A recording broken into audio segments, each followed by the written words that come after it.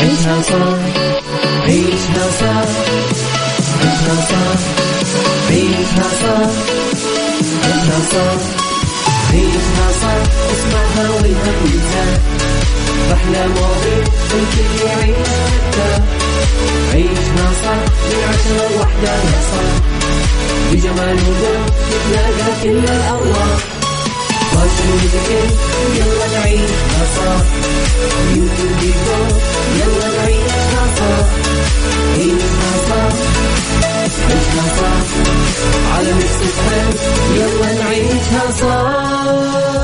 الآن عيشها صح مع أميرة العباس على ميكس اف ام. ميكس اف ام سعوديز نمبر 1 هيت ميوزك ستيشن.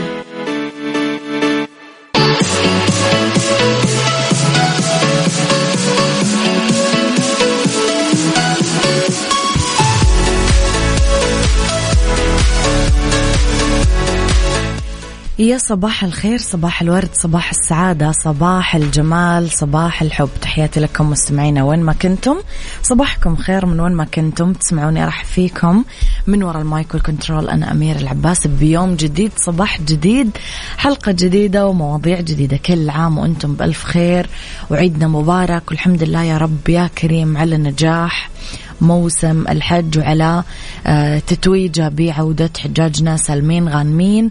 الحمد لله رب العالمين. الله يسخر يا رب دايما ولاة الأمر لخدمة بيته الكريم ووجهه الكريم.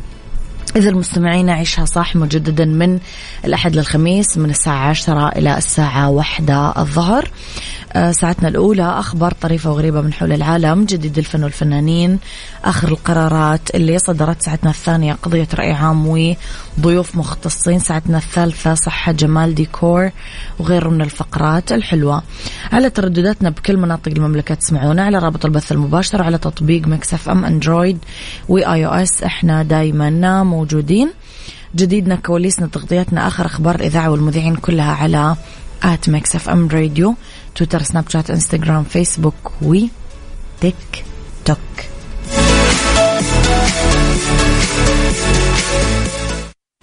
عيشها صح مع أميرة العباس على ميكس اف ام. ميكس اف ام سعوديز نمبر 1 هيت ميوزك ستيشن.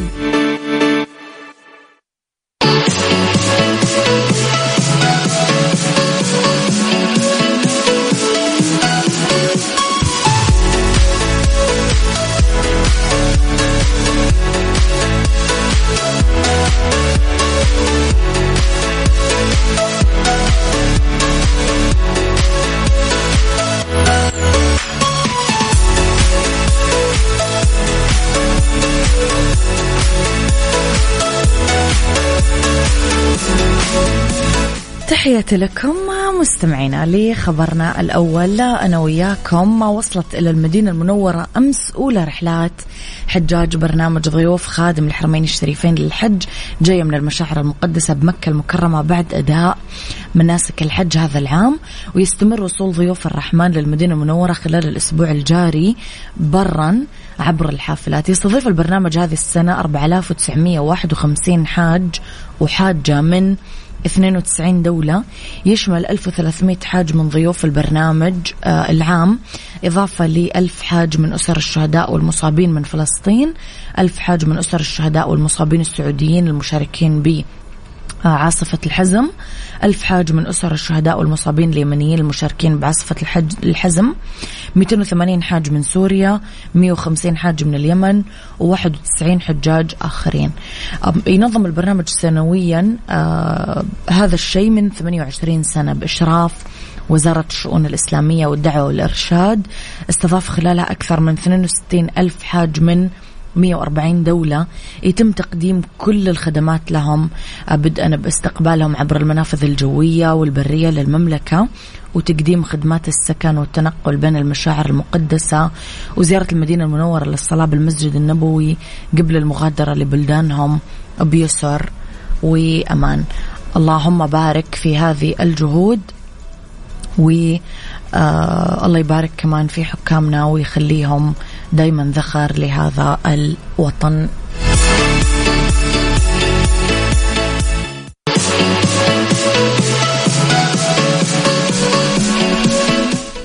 لخبرنا التالي، كشفت الفنانة منة شلبي كواليس الخلاف بينها وبين النجمة التونسية هند صبري.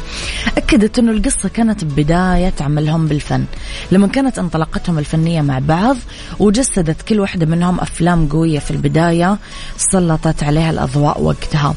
قالت منة شلبي أنه السبب بهذا الخلاف أشخاص وقعوا بينهم ونقلوا كلام ما صار على ألسنتهم، وبعدين تصالحوا قبل تصوير فيلم بنات وسط البلد.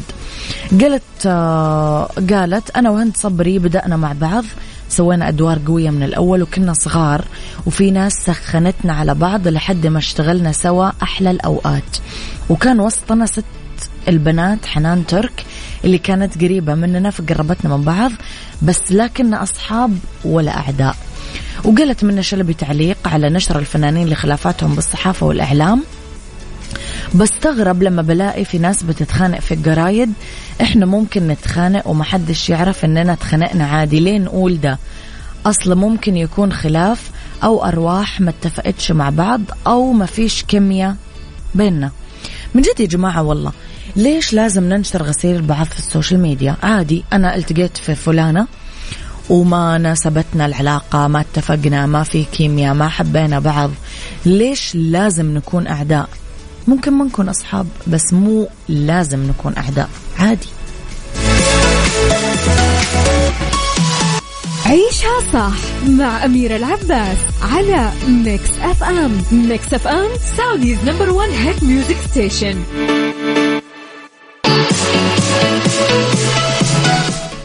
تحياتي لكم مستمعينا، وتحية خاصة للجميلة دنيا العبادي، يسعد صباحك بكل الخير يا جميلة. لخبرنا الثالث مستمعينا، وبعد ساعات من بدء المستخدمين بالإبلاغ عن المشكلات، غرد مالك تويتر الملياردير إيلون ماسك إنه الموقع طبق قيود مؤقتة عشان يعالج المستويات القصوى من استخراج البيانات والتلاعب بالنظام، وطالب الناس اللي تستخدم المنصة إنه يتركون الجوالات شوي ويشوفون العشب، اذهبوا لرؤية العشب. قال ماسك إنه الحسابات اللي عندها توثيق أزرق مسموح لها تقرأ 6000 منشور باليوم، والحسابات غير الموثقة تقرأ 600 تغريدة بس. يا سلام. أما الحسابات الجديدة غير الموثقة تقدر تقرأ 300 بوست في اليوم بس. ما قدروا مستخدمين تويتر يوم السبت بكثير بلدان يوصلون للسوشيال ميديا، واجهوا صعوبات وتأخير بتصفح المنصة، ويقولوا لهم عفوا تجاوزت الحد المسموح، تويتر داون. هذه هاشتاجات كانت يعني ترندات بأمريكا، والناس اللي استخدموا ابليكيشن تويتر هم اللي واجهوا هذه المشكلة. أكثر من 40,000 تغريدة لين ظهر يوم السبت. ما أعرف إيلون ماسك صراحة إلين وين يبغى يودي تويتر، أكثر من كذا فوضى عارمة.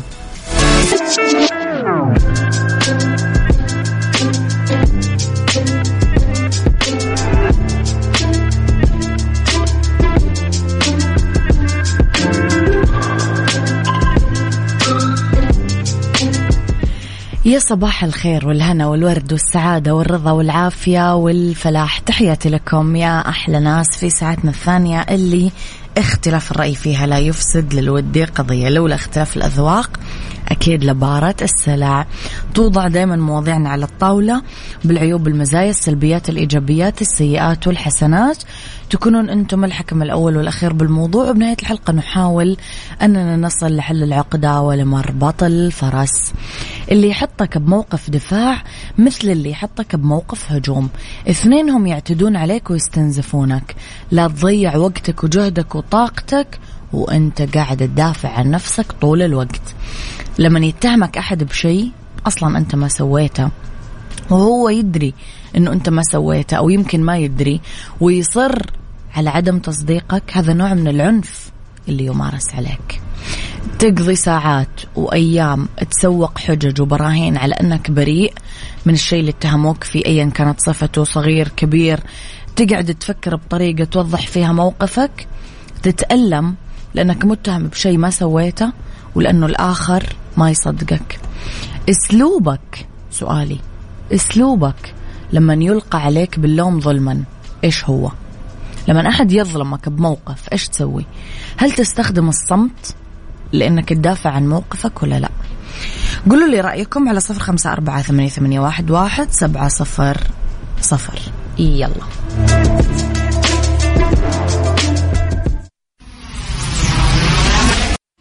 عيشها صح مع أميرة العباس على ميكس أف أم. ميكس أف أم سعوديز نمبر 1 هيت ميوزك ستيشن.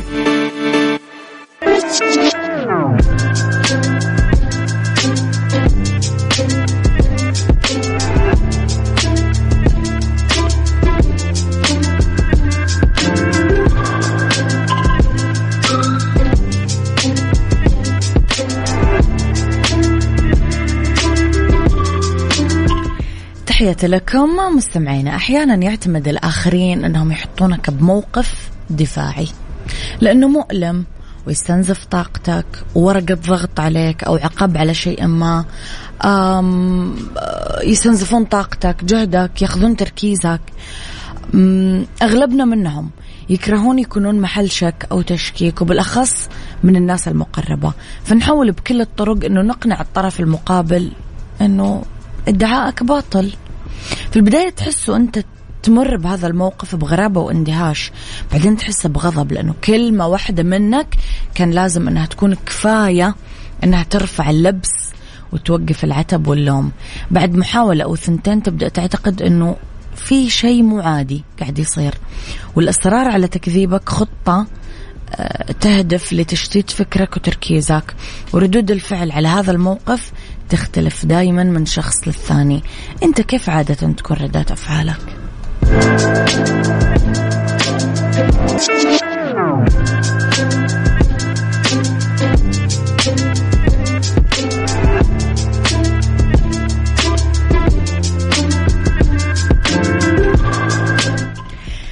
تحياتي لكم مستمعينا. صباحك سعادة حبيبتي أميرة، وكل عام وأنت بخير. لو أنها متأخرة شوي، شوفي كلنا نمر بمثل هالمواقف. الصمت العميق لدراسة الموقف من كل النواحي أجمل شيء نسويه. بعد كذا كل شيء له حد، ولازم نوقف الأذى بطريقة ذكية ومؤدبة قدر الإمكان. إذا هذا الشخص ما ينفع معه الأدب ينفع معه شيء ثاني. مقاطعته الصامتة وتجنب الأماكن اللي يتواجد فيها. لطيفة، والله لطيفة. أنا أستخدم هذه الطريقة صراحة، لأنه أنا أحس اللي يتهمني اتهام باطل أحس ليش أقعد أخذ وأعطي وأرد إلى آخره. يحس خلاص الصمت يعني إيش يقولون، عدم الرد هو رد. أنا هذه مقولة أؤمن فيها. يعني الصمت سلاح، وسلاح اللي ما يرغب أنه يمسك سلاح ويؤذي أحد. سلاح الانسحاب مما لا يفيد في شيء، وتجاهل ما لا يأتي بنتيجة، وتعالي على الصغير والتافه من الأمور. أداة مناسبة كويسة بحالات كثيرة. لازم راح تحس بمرارة وغضب جواتك، لأنه أحد ما يصدقك، أحد عزيز وشخص يفترض أنه يكون أول من يصدقك وأكثر من يثق فيك. مع الوقت يعرف الطرف المقابل أنه صمتك رسالة له، رسالة عتاب بالأحرى، ورفض لوضعك في هذا الموقف أنك ما تقبل أنه تكون محل تشكيك، وما تسمح لأحد بعزلك بهذه الزاوية المظلمة، وبالأخص ما تسمح لأحد باستنزاف طاقتك وجهدك بأنه يحاول يمحي ما لا يمحى ونفي ما لا وجود له. أنه عندك ما هو أهم وتوجه عليه تركيزك، وأنك ما رح تصرف طاقتك إلا في الشيء الإيجابي والمفيد والمستحق. قراءة، كتابة، شؤون بيتك، أولادك، شغلك، تفاصيل يومك، أي شيء غير الأخذ والعطاء.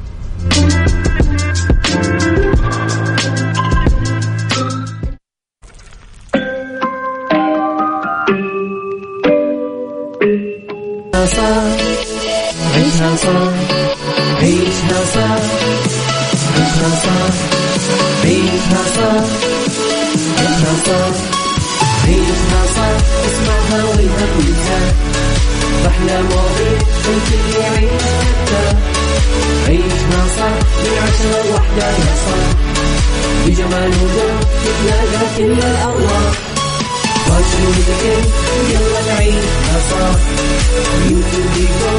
يلا نعيشها صح، عيشها صح، عيشها صح، على ميكس أف أم، يلا نعيشها صح.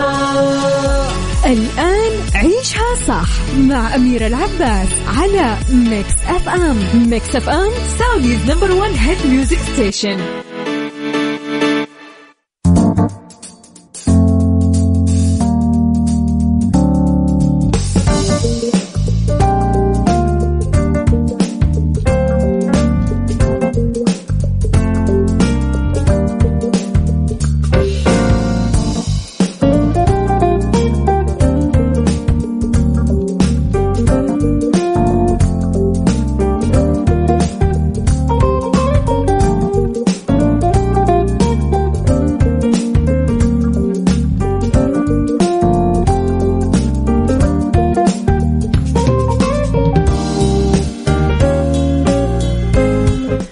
أولى ساعات المساء، آخر ساعات تعيشها صح. اليوم أنا وياكم في ذا رايت تراك، طرق وخطوات التفاوض من أجل النجاح بالحصول على عمل.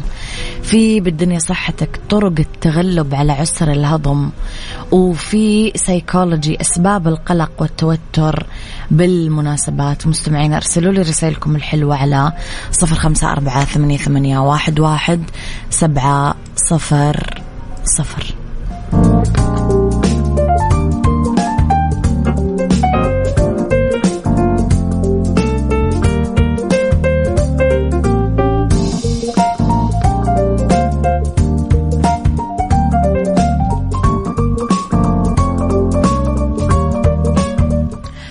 مستمعينا في ذا رايت تراك نتكلم على التفاوض أساس العمل.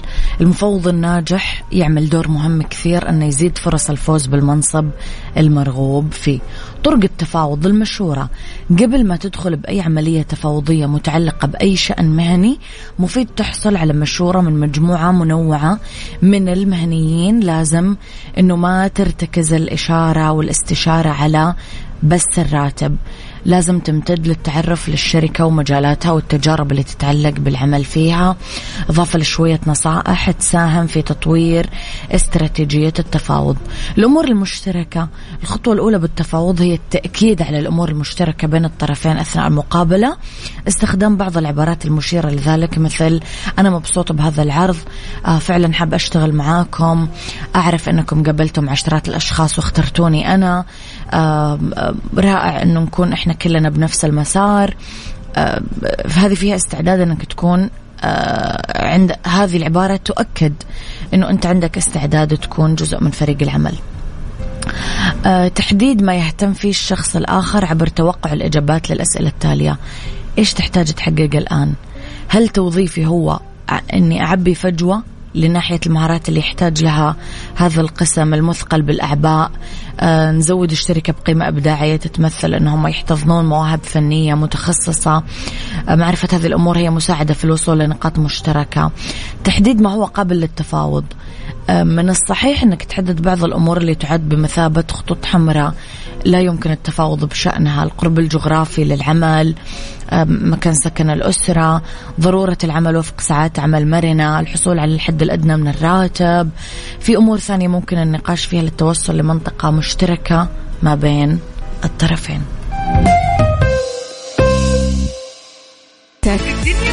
ضمن عيشها صح على ميكس أف أم.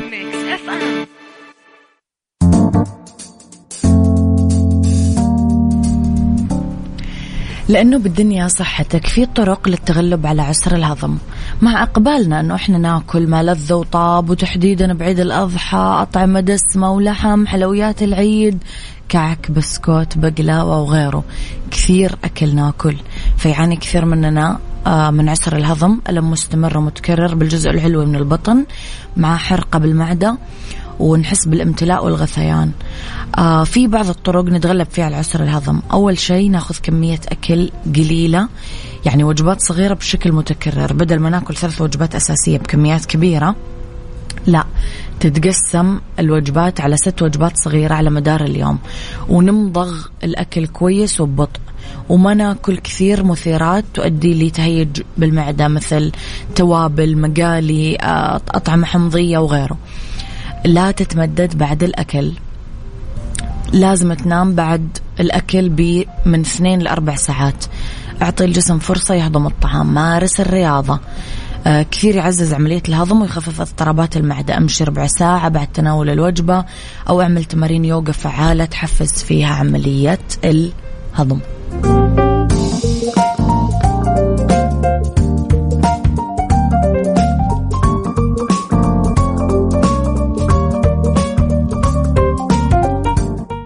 عيشها صح مع أميرة العباس على ميكس أف أم. ميكس أف أم سعوديز نمبر 1 هيت ميوزك ستيشن.